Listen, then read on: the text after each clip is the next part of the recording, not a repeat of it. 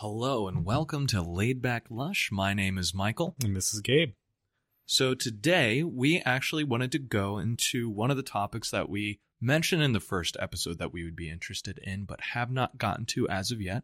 We believe that we have kind of given a fundamental look at some of the concepts within wine, but another one of our passions is actually beer. Indeed. So one thing we've noticed is that a lot of times people in these different industries end up thinking, or at least communicating, that their industry is the industry, and so they'll say, oh, well, with wines, it's just grapes, or with beers, it's just hops, or with whiskey, it's just whiskey. And we've actually come to discover that all of these things have their own characters, their own histories, and their own variations that make them a rich world to explore. Yeah, and if you're into whiskey, I did a bunch of notes for this episode. I was not really familiar with the beer making process, but if you're into whiskey, some of this might actually be pretty familiar because there's a lot more crossover than I had originally thought that there was between the two methods of making them. Yeah, so we're going to be going into some of the history of beer very briefly, just some of the basic brewing fundamentals, and then some of the different styles that you might come to expect, a lot of which you've probably already experienced, but hopefully we can give some context to that enjoyment. So yeah. I know I'm looking forward to it. I think Gabe is as well. Yep. He actually produced the notes for this episode, and I cannot overstate the organization of this. So this is going to be a lot of fun.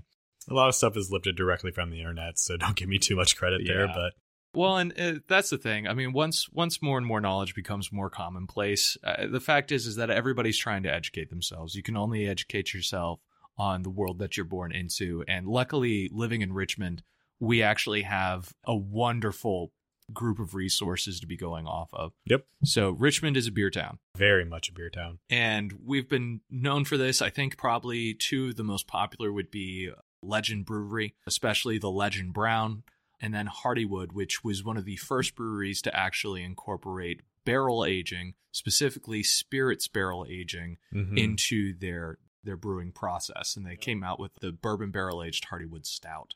Hardywood was my introduction, to beer. Really? I was just about to ask actually what your introduction to beer was. So I used to work at a local grocery store, and I remember, I want to say, whatever the year was, probably 2014, 2015. I want to say it's the year that they started the gingerbread stout. Maybe not the year they started, but at least the year that it became popular. I think the first year was 2014, but don't quote me on that. I couldn't drink yet. Yeah, so that would have been around the time that I remember this happening. And I remember we had a display set up.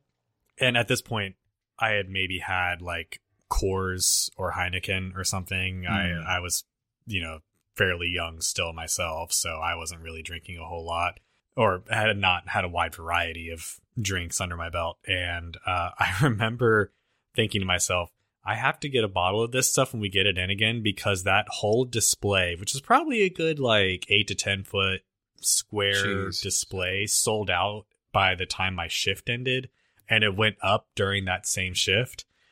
So if that kind of gives you any indication as to how popular beer is around here, that's, I think, kind of the quintessential example right there. I mean, you can just walk around Scott's Addition and you're within the walking distance of like 3 different breweries. Yeah. If not 5, depending on how long you can walk. Yeah, exactly. And how much you've had at the previous breweries. Yeah, and we also like them a little on the strong side. Yeah. So, maybe just do a half pour, which is available in various different breweries.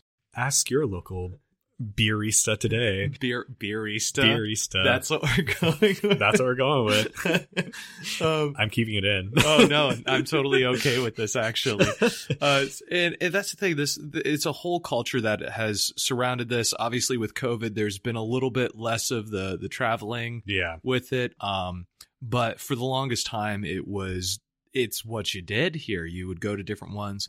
I actually was privileged to be with somebody who became or was working with somebody who is one of the judges that ended up being prevalent here in Richmond, and going to the different breweries and just seeing the different crafts that they were creating, their creativity, their atmospheres. It's been some of the best experiences that I've had with friends.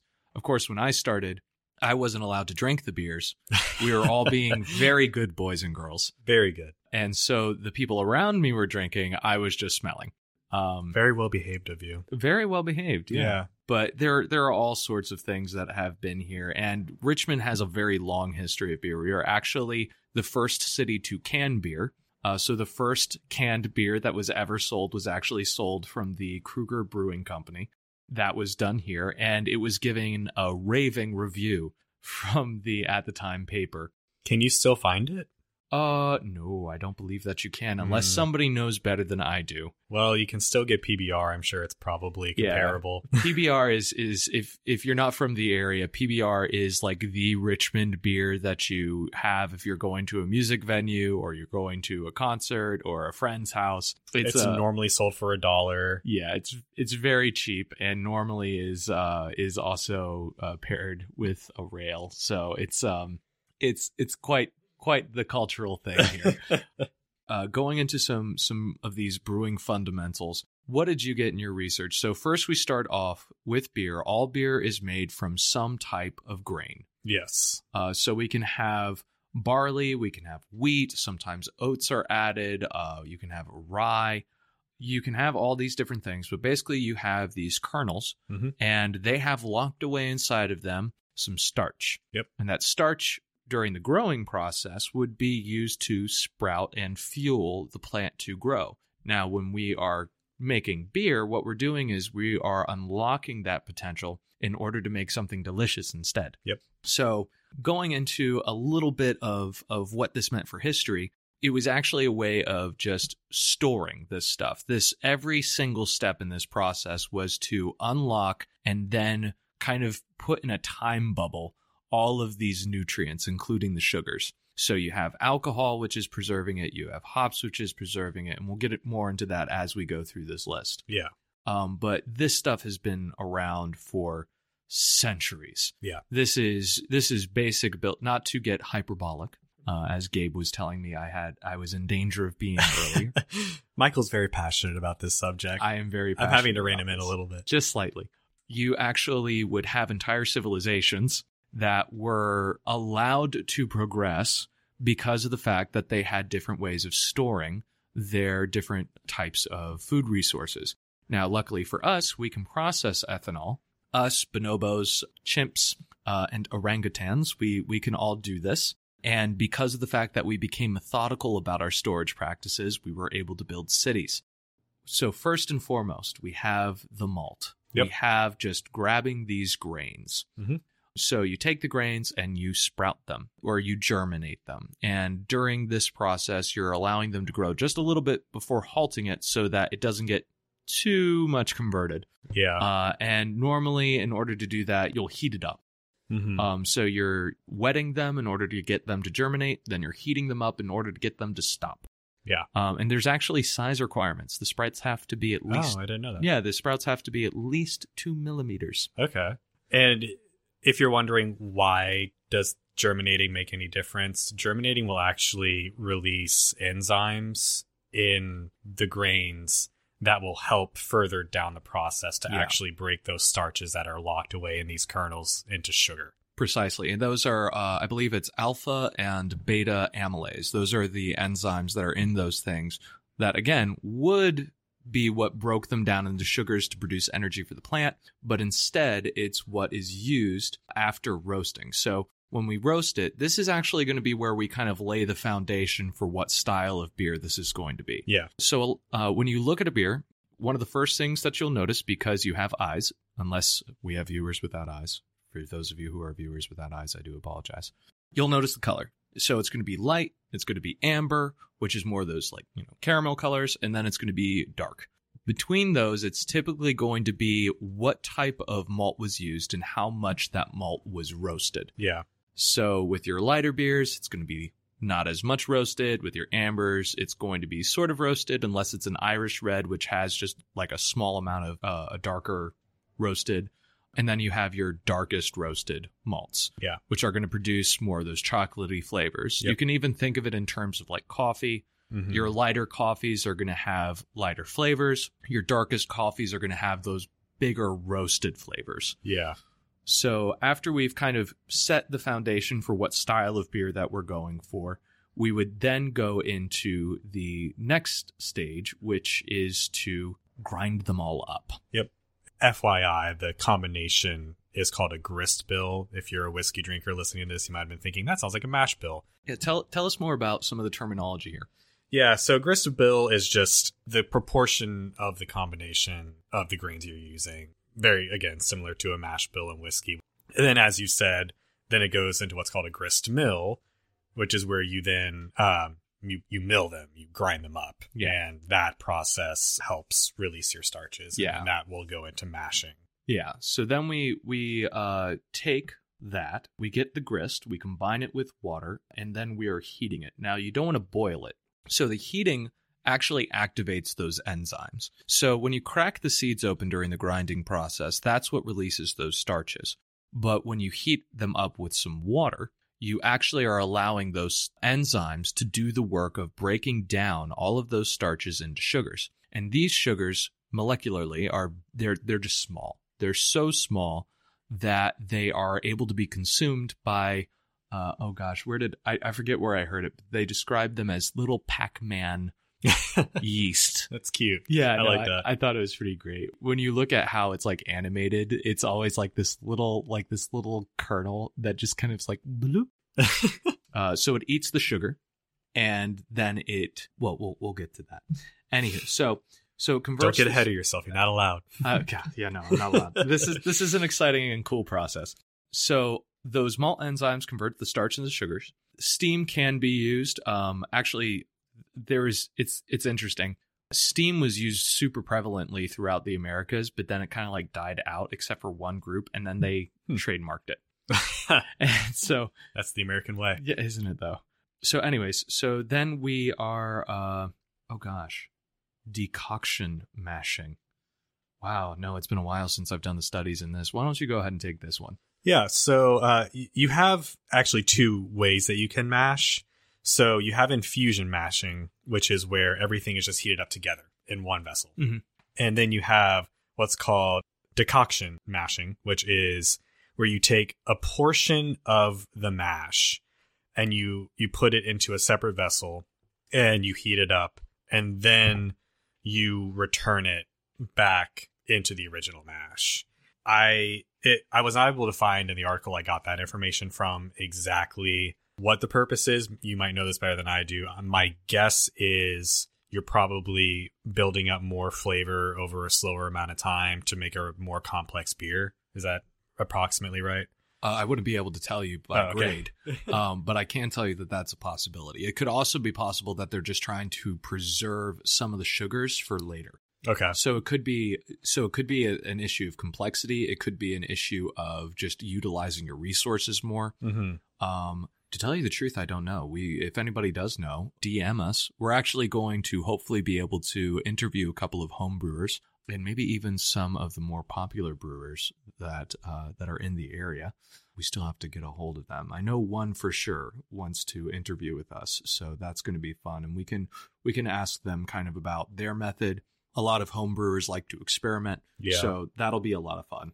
So then off of that, though, what is left, that whatever liquid you have remaining after all of this is the wort. Wort. That is WORT, not ART. And that's you're basically just water and sugars. Obviously, there's some other stuff in there. Yeah. But that gets into the next step in the process. Yeah. One of the things that you have to make sure that you're doing in that is they actually have some very specific apparatus for that, especially for home brewers.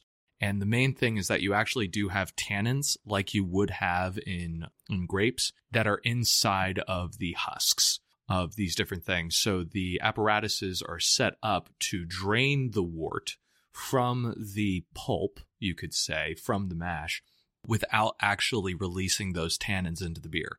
You want your bitterness to come from other things. You don't want it to come from tannins inside of a beer.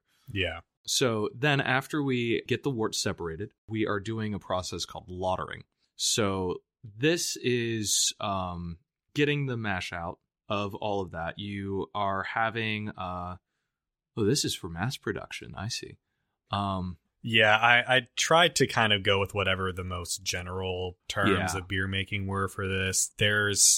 As with wine, there are so many production methods. Yeah, this is a lot of there's a lot of clarification going on here, and not every style does as much clarification. But yeah, when you get into more like craft brew, home brew, a lot of people are really playing with how much sediment that can happen there. Yeah, but this is kind of more your high volume. Yeah, methods. And some of these are actually all really good methods in order to kind of like preserve resources. So you are talking about getting the mash out, you're stabilizing the sugars, you're making it less viscous and easier to work with. You can actually kind of refilter things.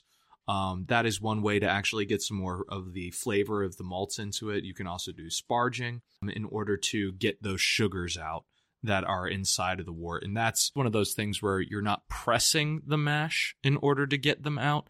You are literally just rinsing the mash, because again, if you press them, you're going to get all of those tannins. And this also, if I'm not mistaken, this is also the step at which you would be diluting the mixture a little bit with some water anyway, because a lot of times that wort is very strong. Yeah. So you actually have to be thinking, is this drinkable? So then we would be boiling, we would be condensing the liquid, and this is the point at which we would be adding our hops. Now, you can think of hops as kind of like the spice of a beer. So whereas you have all of these kind of sweeter notes, you have a collection of sugar that's being drawn as a resource from your mash. Your hops are going to be there in order to balance it out. So in our earlier episodes, we were talking about how we balance out acid inside of the wine, we balance out the tannins inside of the wine and the sweetness, if there's sweetness present. And all of this is basically to allow the chemical reaction that happens in our mouth to allow us to cut through whatever it is that we're drinking in order to experience it. Well, it's the same type of balance that you're trying to achieve inside of a beer, just with different components. Yeah, and I do just want to take one step back to the boiling process before you add the hops. As you said, it does help kind of smooth out the wort. It also halts any more enzymatic processes from happening and continuing to convert anything into more sugar that you might not want to go into that fermentation vessel. Like we said earlier, the reason why it gets up to 170 and no further is because we're trying to preserve the enzymes, but now the enzymes have done their job. So we need them to stop. All of this is about timing the resources of the mash, which is something we were talking about earlier. Again, something that I really love is the fact that you really are just taking these natural components and you're manipulating their environment and you're timing it in order to produce this stuff. So there are so many different types of hops that can be added. Sometimes more hops will be added than normal in order to achieve a different style. Might be added at a later stage. I didn't include all the stages that hopping does happen in these notes, just kind of for clarity's sake. We wanted to communicate how beer is basically done because everything kind of shoots off from this. So just know that at this point in pretty much all beers, hopping will happen after you boil it to kill off the enzymes moving into the fermentation. But after that, in a lot of beers, hops will be reintroduced at some point to do something to the flavor profile that brewmaster wants. So, and hops also the boiling process will help to kill anything that's in there that you're not wanting to react. That's also going to affect the quality of the beer. Each one of these steps is basically designed, again, as a preservative. So hops even have a preservative function. And we'll go into this a little bit later, but that also, the isoalpha acids that are inside of them, they act as a preservative. These are antibacterial things that are inside of the hops that are actually allowing it to preserve the flavor of the beer, but also add bitterness and flavors that are herbaceous or even fruity in some cases. So then we have fermentation. Now, you know a lot more about yeasts than I do. But basically, wine will do that to you. Wine will do that to you. Especially with the natural wine movement gaining more traction. Well, it's actually really interesting because home brewers, they end up experimenting with different types of yeast in order to get different types of effects. So let's talk about some different types of yeasts. The basic reaction is this, that you throw the yeasts into the stuff, You allow it to be at a specific temperature, maintained at around 60 to 68 Fahrenheit for your ales and around 50 Fahrenheit for your lagers. And these are kind of like two different types of yeasts. The ales are going to, I believe, be top fermenting, whereas your lagers are bottom fermenting. Yes, that's correct, yeah. And so with those, you actually can go even into a lot of different styles were developed because different countries had different temperatures. But the main reaction is this. The yeast consumes the sugars and produces alcohol. This is something that we talked about inside of our wine stuff. It also produces carbon dioxide, which at this point you have like your most basic beer profile. And this is when you will have the beer brewers tasting it, making sure that everything's right before getting on to the next step. I do want to hit on yeast a little bit. Please. So as with wine, you have commercial yeasts that are made in labs. I don't know what the most common, or even if there is a most common for that matter, yeast for beer. I know there is one for wine, Saccharomyces. I don't know if there's kind of a rough equivalent for beer or not, but there are industrial strains that some brewers use. Your high volume producers, I can guarantee you, are using industrial strains for consistency. A lot of places around here and in the craft brew scene in general, a lot of people like to use indigenous yeast fermentations. Indigenous yeast, I think I've used that term a couple of times now and haven't really explained it. Indigenous yeast means wherever you're at right now, there are yeast on your skin. Yeast are everywhere. They're microbes, and they're everywhere in breweries and wineries. And so when people talk about indigenous yeast, they're basically talking about whatever yeast is present going into the product. So with wine, that includes like what yeast is in or on the grapes themselves, what yeasts are in the winery. Very similar with brewers. I know one brewer in particular in the area, Kindred Spirits, they went and collected samples from all over their building, like including like the roof, the parking lot, some trees nearby. Okay, I hadn't heard about this. Yeah, and they started experimenting with them. I do want to give a caveat that they did test that in a lab, so there's yeast. These yeasts are safe to use or consume, I should say. So you don't run a risk of making people sick with these yeast. But, you know, it can get down. Thank you, FDA. Yeah, thank you, please. Don't let us get sick from drinking beer.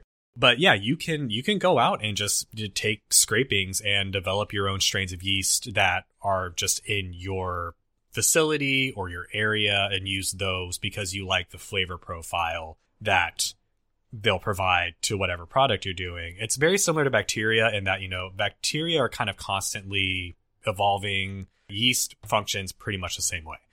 Constantly getting new kinds of yeast. Yeasts mutate very quickly. All sorts of different strains in different places. They're very localized. So that's why yeast is so important and why so many craft brewers really like to think that it gives their beer, if they are using indigenous yeast, a sense of something unique to them that nobody else can really replicate. So that's a very key factor in beer. That is really cool. I didn't know that Kindred Spirits had done that. Yeah, I don't know if they still do. This was a couple years ago when I was told this, but I assume they would still be. I mean, that could be what, like, my favorite beer from them, the Headspace, is fermented with.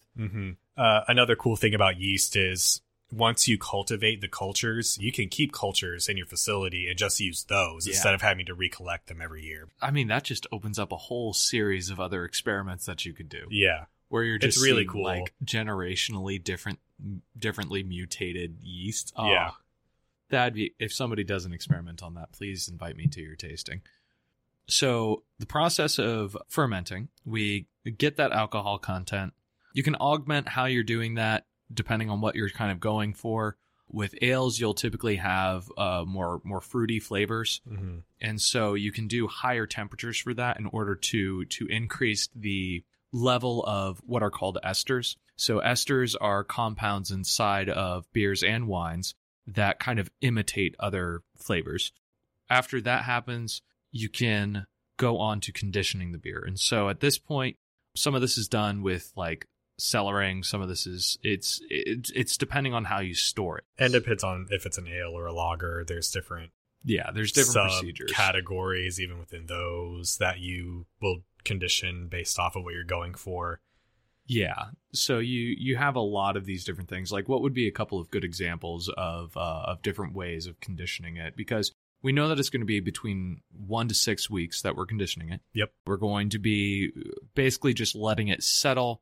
This is going to smooth it. This is going to kind of congeal all the flavors together. What would be some of the examples of different styles that you know of? So there's one example, which is lagering. That will be 30 days of cold storage. What I looked at didn't really state where or how. I'm assuming that's kind of up to the brewer. Cellaring underground, maybe. Well, I mean, fermentation with a lot tanks. of them, it's going to be huge tanks. Yeah. Especially because we're not. So if it's like a Trappist monastery, they might actually have a cellar. Yeah. And they have really strict methods that they have to do. But with your like Hardywood, which we're actually currently drinking out of 2 Hardywood glasses. But we're not drinking Hardywood out of the Hardywood glasses. No, we're actually, right now, we are having a bright white from Bell's, which is a Belgian-inspired wheat ale. It's very good. Oh my gosh, yeah. He was actually headed over while I was reviewing the notes that I had made when I was studying for the Cicerone beer servers test. And I was just like, man, this is giving me some powerful cravings. I need you to pick up something. So it just so happens to be that he ended up seeing a Belgian-inspired wheat ale. And I was asking for a Belgian-style IPA. But after he said Belgian-style wheat ale, it kind of, that was the one. They also didn't have a Belgian IPA, but you know. They did. They had it. It's called Raging Bitch, and it's delicious. Oh, yeah, that's right. Yeah. Even Food Lion can have its day. Don't tell anybody that we bought beer at Food Lion. Oh, no, I have no shame in this. So, yeah, back to lagering, though. So where you do your storage, that can vary, but it'll produce a cleaner, more well-defined beer. You also have krausening. I hope I'm pronouncing that correctly. That's about as well as I would guess. So that is where, if you're familiar with Valpolicella, Amarone, Ripasso wines, very similar idea to those wines. What you're doing is you're introducing and actively fermenting beer into the already fermented beer. That is going to give you more carbonation.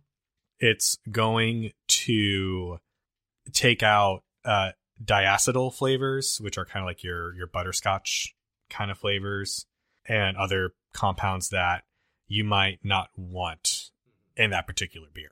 So it kind of serves the function of making the beer even more smooth. Yeah, and kind of refining the character. Yeah, almost not a filter in a literal sense, but kind of in a more abstract way, almost kind of filtering the wine or the beer, excuse me. It's kind of like underlining the statement, to put it in a literary term. You have the beer, and then you have how it's developed, and then you're just kind of reaffirming, this is what we wanted. Yeah, this is the beer. These are the things inside of it. So that's those are 2 ways that you can condition.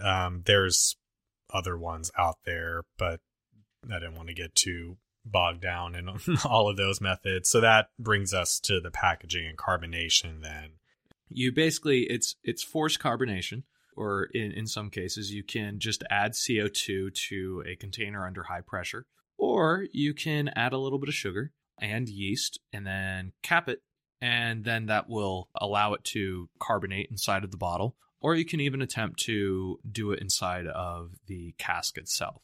So you add hops, sugar, and yeast, and then it reacts as it does, and there you have it, a carbonated beer. And you can also even carbonate during the act of krausening, since that is also going to produce carbon dioxide. So as long as it's sealed, as long as it's not allowed to leak out that carbon dioxide will have to become part of the solution.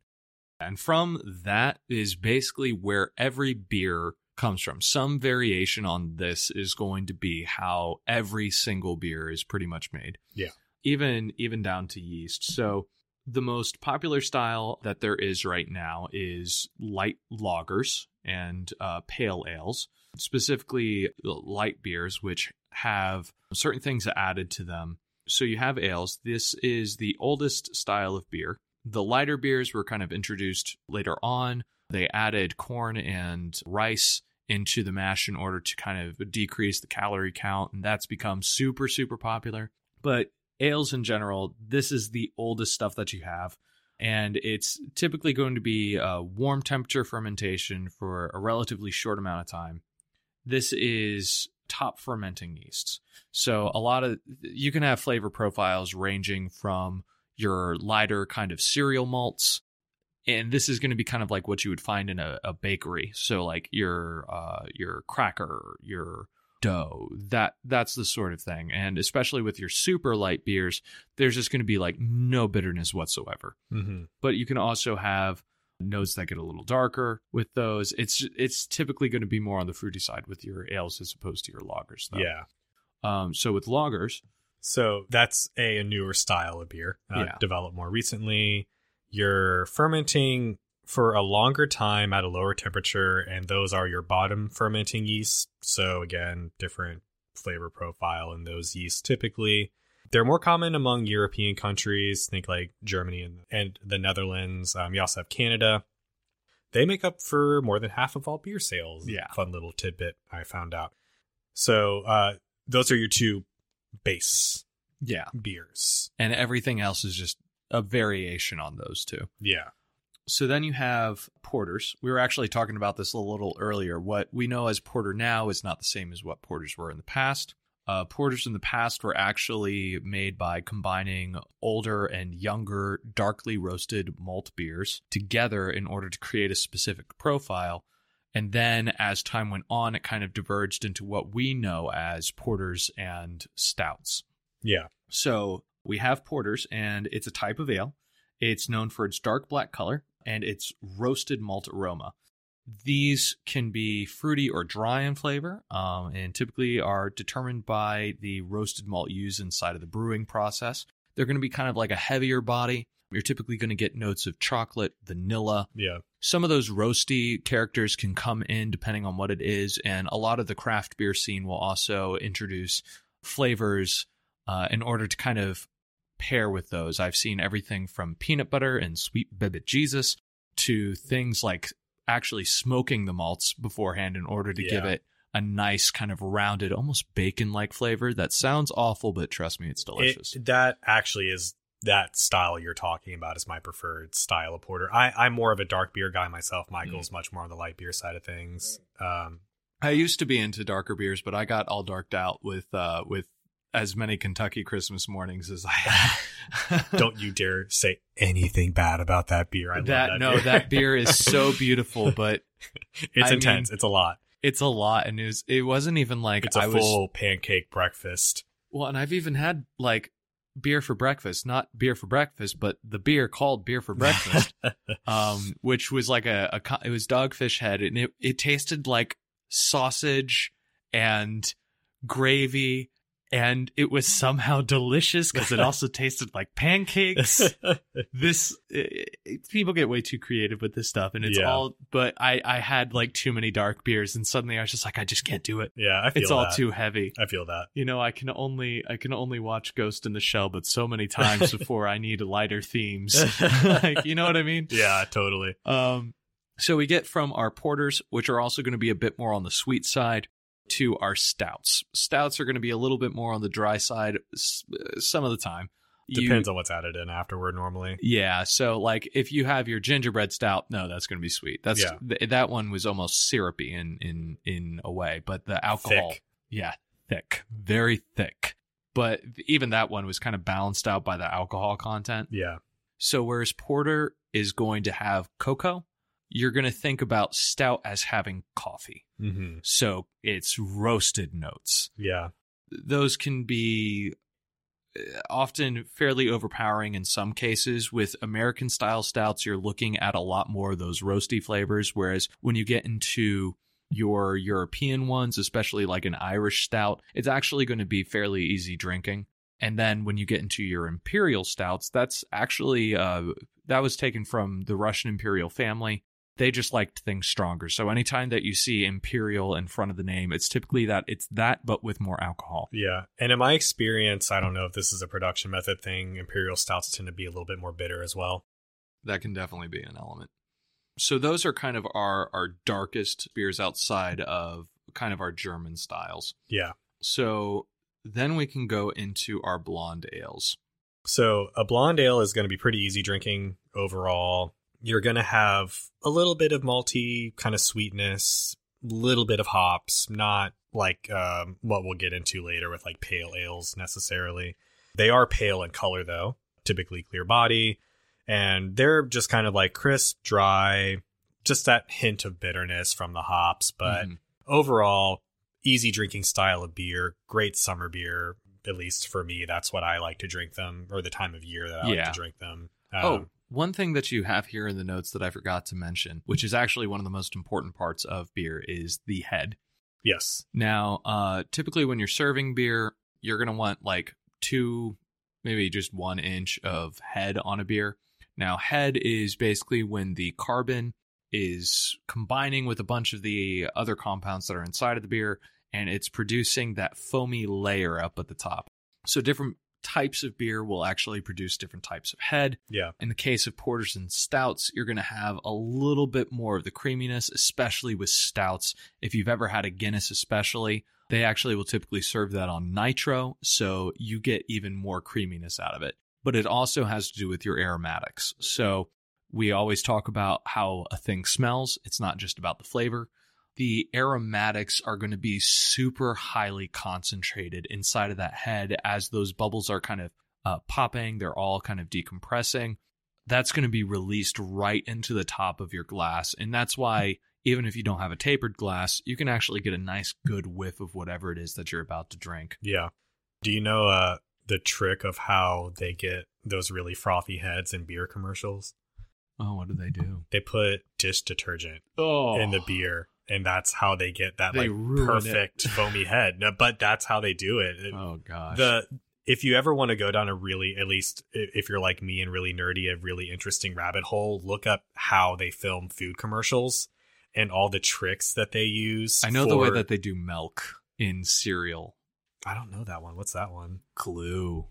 It's just straight up glue. That makes that. Yeah, I see that. Yeah, no, there's all sorts of really gross, disgusting things that they do to food to make it look appetizing on screen. But it's not. Yeah. It's actually just not. There's a really interesting video going back to beer of there was a commercial for, was it Shock Top? I don't remember who it was for necessarily, but it was a video about a guy who built a robotic rig to get this spinning shot of ice dropping into a beer. And how that all worked out. It's on YouTube if you can find it. I can't remember the name of it off the top of my head, unfortunately. But yeah, anyway, huge rabbit trail there. No. I'm super into it because like whenever I've been watching like TV shows or movies lately, the main question that I've been asking myself was, because we kind of take it for granted in the age of advertisement. It's like, but how did they get that shot? Yeah, because it doesn't look like that. McDonald's is the quintessential example, right? Of like, wow, that Big Mac on the commercial looks incredible, but when you get it in real life, it doesn't look so hot. It's interesting, but I would the idea of like dish soap inside of.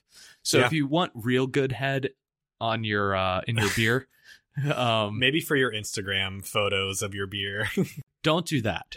What you want to do is you want to just make sure that your glassware is clean, because too much head is typically going to be caused by, this is a rabbit trail, but this is a useful one. Too much head is going to be caused by impurities inside of the glass. So make sure that your glass is clean. Then you're going to want to rinse it out. Then you're going to want to dry it, but not with a cloth, before putting the beer inside. You also don't want to put your beer glasses inside of the freezer. That's a common misconception that that's going to somehow improve the quality. If you do want to store them cold, just, put them in the refrigerator if you need to. Yeah. Because if you freeze them, it's going to react with the beer in a way that's going to also affect the head and possibly even the texture of the beer. So just, that's all you really need to know. Remember to sanitize your stuff. Remember to make sure that it's dry. Don't put it in a warm glass.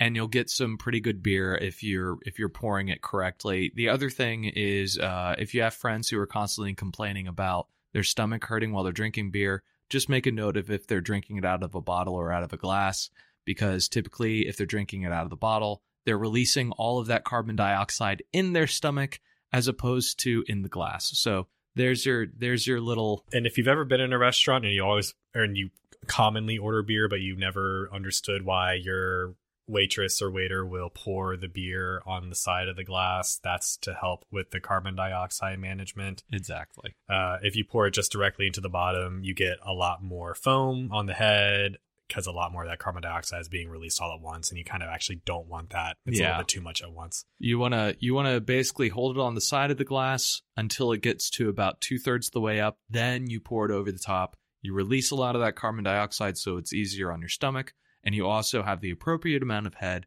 in order to be able to smell the savory aroma, if it's savory. And speaking of aromas, let's move back into the kinds of beers. So sorry, got into that tangent of serving because that it's had important. It's important. Well, and I've had a lot of friends who were like, "Well, I'm not sure I can drink beer. It hurts my stomach. I think I might be celiac or whatever." And I'm just like, "Well, you keep on drinking that out of the bottle, and that's going to make your stomach feel all bloaty." So getting back into it, so we had our blonde ales. Yep. Now we're getting into our brown ales. Probably the most popular one that I can think of in Richmond is going to be the Legend Brown Ale. It's actually probably my go-to beer at most places, honestly. Yeah. I mean, I always know it's going to be good. Yeah. It's pretty solid. There are others that are good. You can have like Newcastle Brown. That's going to be your more British style. But a lot of these are going to be ranging from amber to brown in color. They'll have more caramelized notes. You can have elements of citrus. You can have elements of nut. There's a lot of chocolate that can be in there. Different countries do different variations on this depending on where it's coming from. Yeah, your grist bill is going to be pretty different depending on where it's from. So that's going to... I have to start using that grist bill. Yeah, it's a fun term, right? That is such a fun... I mean, like, obviously, I'm not an idiot in this, but that makes me sound so much smarter. Hey, you learn something new every day. Might as well use it, right? Hey, yeah. I mean, I gotta value your research. You're good at this. Yeah. So the different malts used, the country of origin, it can greatly affect the flavor and the scent. I love the Legend Brown. I think it's actually a little bit sweeter as far as browns go. Whereas, how would you describe? Have you had Newcastle in comparison? I've had it. It was a long time ago. I couldn't really tell you off the top of my head. It's a bit lighter in profile. body, I think.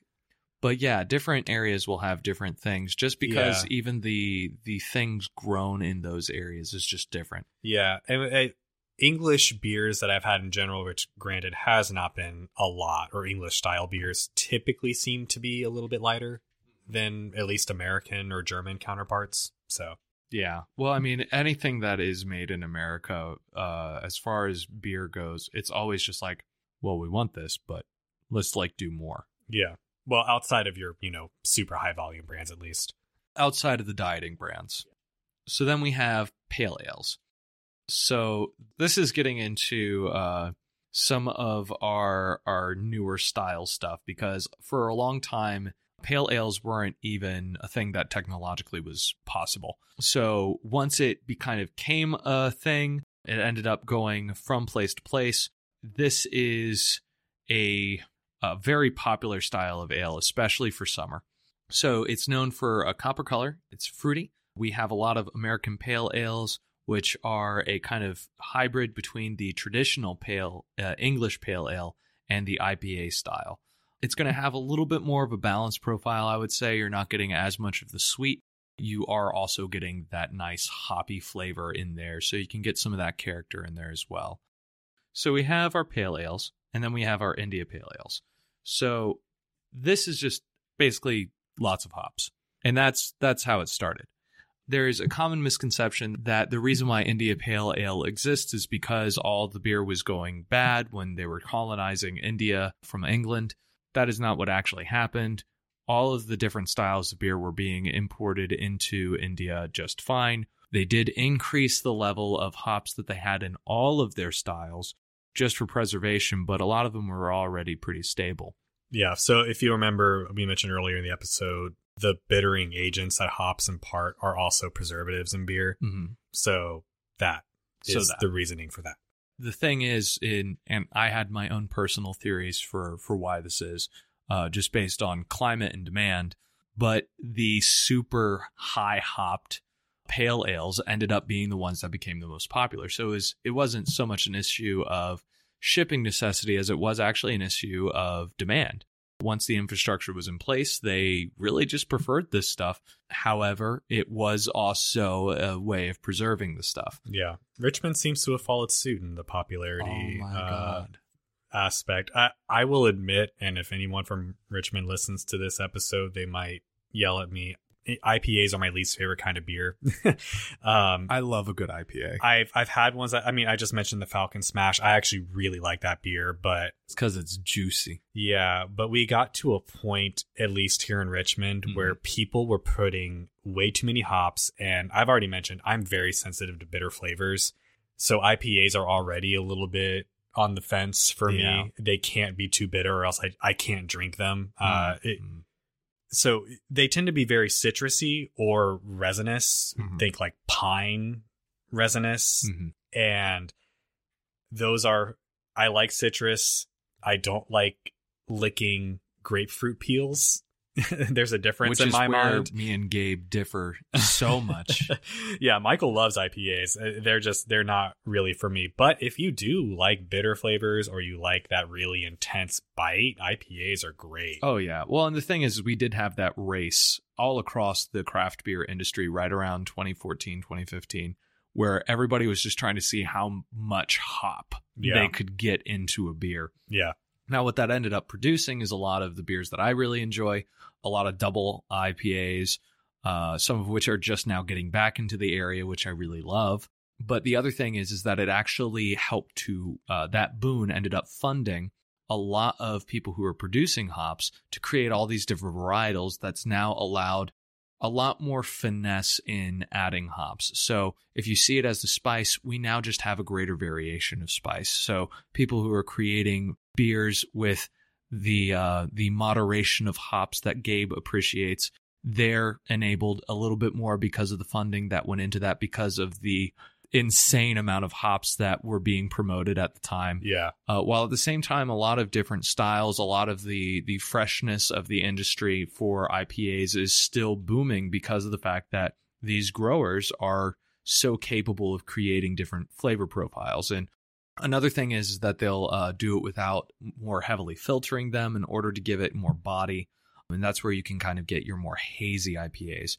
All of these can even be opaque in color. So you can really go from your I'm crushable, but I really shouldn't be IPAs, which are like 12%, but super juicy, to your IPAs that are not crushable whatsoever, that insult you on the bottle. Yeah. And those are all a lot of fun, actually. They're also, if you are doing a tasting, we recommend that you do your IPAs last, because those will wreck your palate for anything else that you're drinking. Yeah. So then we can get into what is Gabe's, apparently one of his favorite beers, which is... I would say this is my favorite style of beer. This is your favorite. Yeah, it's kind of a toss-up. I really like sours, which we'll get into at the end, and stouts, but the beer that I want to drink the most often, I would say, is red ales. So, a red ale has a moderate amount of, malts. They're not as intensely roasty as a stout or a porter is going to be, but they still have that character at its core. They're typically amber colored. There's a reason they're called a red ale. You will notice a very noticeable red redundancy. Love it. You will notice, though, that red color. It's going to be in that beer. It is, it can be brewed like a lager or an ale. Mm-hmm. So that kind of goes into the beer producer or the brewer's decision on how they want that beer to taste in the long run. They often have kind of like a medium level of sweetness on the beer scale. They can be almost candy-like, but I've also had some that go really bacony. We were talking about bacon earlier in porters. Red ales are ones that I've had some that are very bacony. Again, it sounds kind of gross, but at least for me, it's really not. If you've ever had a wine that kind of had that meaty character to it, where you were kind of thinking like maybe salami or pepperoni or something. Think of kind of like that, where it's not like you're sticking a piece of bacon in your mouth, but that meatiness, that savory character, and almost that saltiness kind of comes through. That in particular is actually the style of red ale that I like the most. I do love it is without adding salt. That's actually Correct. Something that's pretty much exclusive to the Goza style. Yes. Yeah. They're not adding salt, but it can kind of come across as an impression. Come across that way. Yeah, of just how your brain reads those esters. Yeah. And there is a difference between how, whereas you have American Reds as opposed to Irish Reds. Irish Reds are actually made that way by just adding a small amount of roasted barley. So it's kind of like you can think of it as like a rosé type deal as far as the staining is concerned. But what are we talking about as far as notes inside of these? So you typically are looking at like caramel, toffee, kind of like I would bring coffee back into the equation for this one, but typically kind of like your medium roast coffees, where it's not like that high tone, more floral, fruity character of a light roast coffee, but it's not that bitter, very dark flavor of a dark roast coffee either. It's kind of that sweet spot where it's just those kind of sweet coffee flavors, where you get those kind of like muted caramel notes that are just slightly roasty. Yeah, red ales are another. I like them as a summer beer, but I also tend to not go super light drinking for summer, so keep that in mind. And I love these in cooking, especially if you're cooking with lamb. Red ales are delicious. Yeah. That I've never tried it with lamb, but that actually is a really good oh my gosh idea. I need to try that. Irish red lamb stew. You get some carrots, you get some potatoes, you get some lamb, and you pour in the beer, and it's beautiful. And red ales can also contain kind of some lesser used materials such as corn and rice and sugar, and they help dry out the finish, and they'll also kind of lessen the body a little bit. And as we kind of already said, with roasted barley is kind of a feature in a lot of red ales. Yeah. So moving on from there, we also have our wheat beers. Now, these are a collection of malts that are, they're wheat, obviously. You're also going to have them for lighter styles. A lot of you might know the style of Hefeweizen. That is going to be a common one. Actually, the first Hefeweizen I ever had was the Love from Star Hill, which I cannot speak to everybody's opinion on Star Hill, but I can say that I loved that particular experience. So it's easy drinking. It's known for its softness. It's a smooth flavor. They're going to be more on the lines of things that are fruity, citrus flavors, light spices. This stuff is not going to be too much for pretty much anybody. This is a very soft-spoken beer that you can serve to people who maybe are more on the side of liking, I would say not quite as sweet as Moscato, but who are more on that vein, who like Prosecco. If you know somebody who's drinking those things, you could probably get them on board with a Hefeweizen. Yeah. Then moving on, we get to Pilsner. Pilsner is very important as far as its development. It actually, if I'm not mistaken, originated in Czech, and since then has been turned into a brand name in the Czech Republic. But in other countries, it was able to advance. It's one of the hoppiest lagers. This is a very well-balanced beer. It does feature some bitterness, but it is so well-balanced. Yeah, this is a bitterness that I can tolerate really well. I actually, Hardywood has, they call it the Pils, but it's a Pilsner style beer that I really like. Yeah, and I actually have one in the fridge right now from Wicked Weed Brewing Company out of Asheville in North Carolina. Solid stuff. It's got a heavier body than your typical pale ale or even your wheat beer. Wheat beers can have a little bit more body to them. Yeah. But Pilsner is going to have a nice bit of body. It's got some good clarity. It's crisp, but at the same time, there's enough grain there for you to kind of know what you're drinking. Yeah. I love these beers. I'm going to probably have one after we're done here. And then we get on to our sour ales, which get into all sorts of funkiness and all sorts of variety as far as different yeasts and processes that create them. Yeah, I think that's why I like them so much, is they're so experimental. You can get all sorts of wild stuff out of them. Yeah, and I almost feel like that goes back into the issue of like terroir, where we're talking about the different yeasts that are available, because a lot of sour ales are fermented by wild yeasts. Yeah, they are highly, we were talking about how important yeast is to all beers earlier, but sours in particular are yeast-driven beer. That is the selling point. in my experience, at least on Mhm. most sours, is this is the weird, funky yeast we found out in the middle of the woods somewhere, and we put it in our vats, and this is what happened. A lot of the flavors that you get are also caused by bacterial fermentation. Those can produce lactic acid, which is going to increase the sweetness of the beer because yeast can't ferment that. But these beers can get super weird. One of the most common that I know of, it's called Brett after the type Brettanomyces.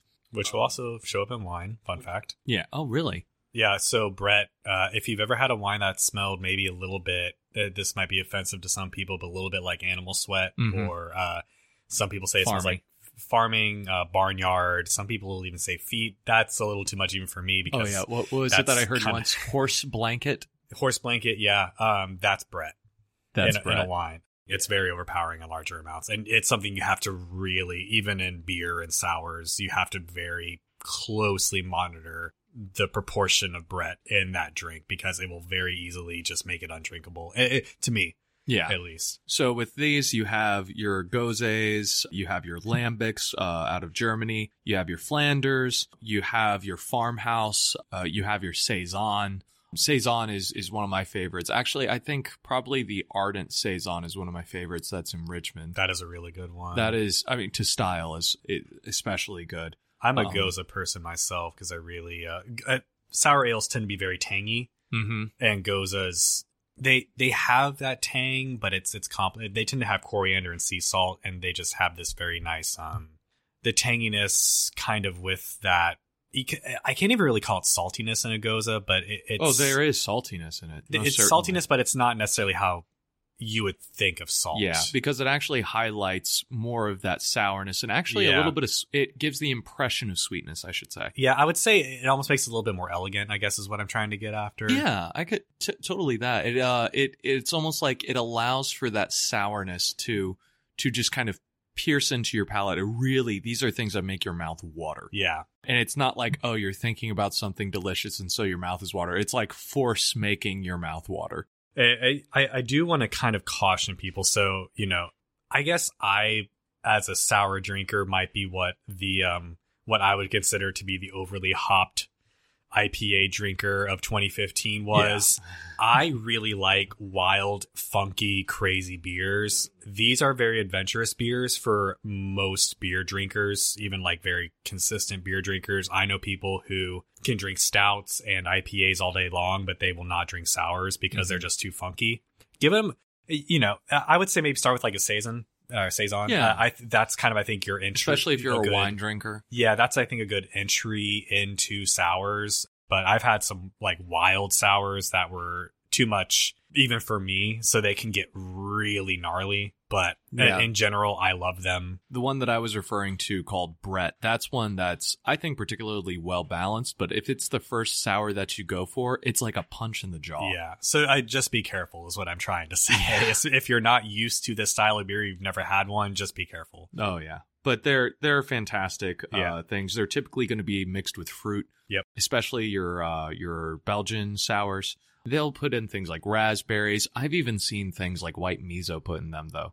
Interesting. Oh, yeah. No. That would actually, in my mind, Brett would go really well with that. Mhm. If you've never tried a beer from Collective Arts, they do some wild, funky variations on different types of sours and stouts. Those have been some of the most chefly recipes that I've seen, if I can put it that way. Yeah.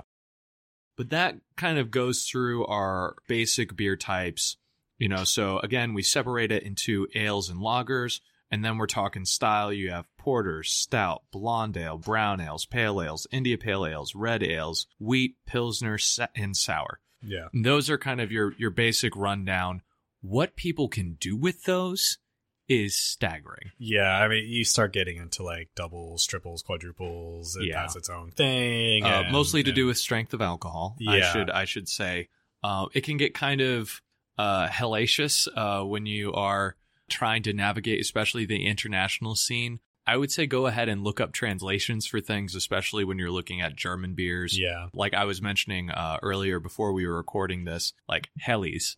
that literally just means light. You can have Kellerbier, which is literally just cellar beer. So having a couple of these things, it doesn't have to be as complicated as a lot of beer snobs might make it out to be. A lot of these things is just a matter of translation. It's just a matter of locality, but it's a world worth exploring. So any final thoughts, any final experiences that we want to mention before we sign off here? I mean, as with wineries, I love going to breweries. So if you're in an area that has a couple, check them out. Normally they're, at least around here, they tend to be pretty relaxed. Mm-hmm. A lot of them now are going to a very family-friendly business kind of model, so you don't necessarily have to worry about people. I mean, as with anything, you have to worry about drunk people, but even at wineries. But, you know, the expectation is not going to be that you're going to be like at a bar per se.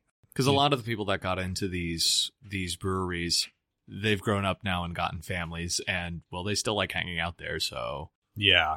So, you know, just check out whatever's around your area. If you're in Richmond and you somehow didn't know about the craft beer scene, definitely check it out. And just experiment. It's like I say with wine. If you say you don't like wine, I can guarantee you I can find you a wine that you'll like. I would say the same thing with beer. If you say you don't like beer, there's probably a beer out there for you somewhere. Yeah. It's just a matter of finding out the style that you like. And maybe we could go into that into a later episode, just as far as recommendations, what style of beer might be the thing that you want to try out first, and we can do some direct comparisons. Yeah, I think that's a good idea. We like our beverages. I also think we want to go a little bit more into the history of beer and where some of these different styles were developed. But in any case, you guys can let us know. We really enjoy this topic, very obviously. I especially get excited about beer. So yeah, no. This has been fun. This has been a fun conversation. Very much so. So I've been Michael. I've been Gabe. Thank you very much, guys.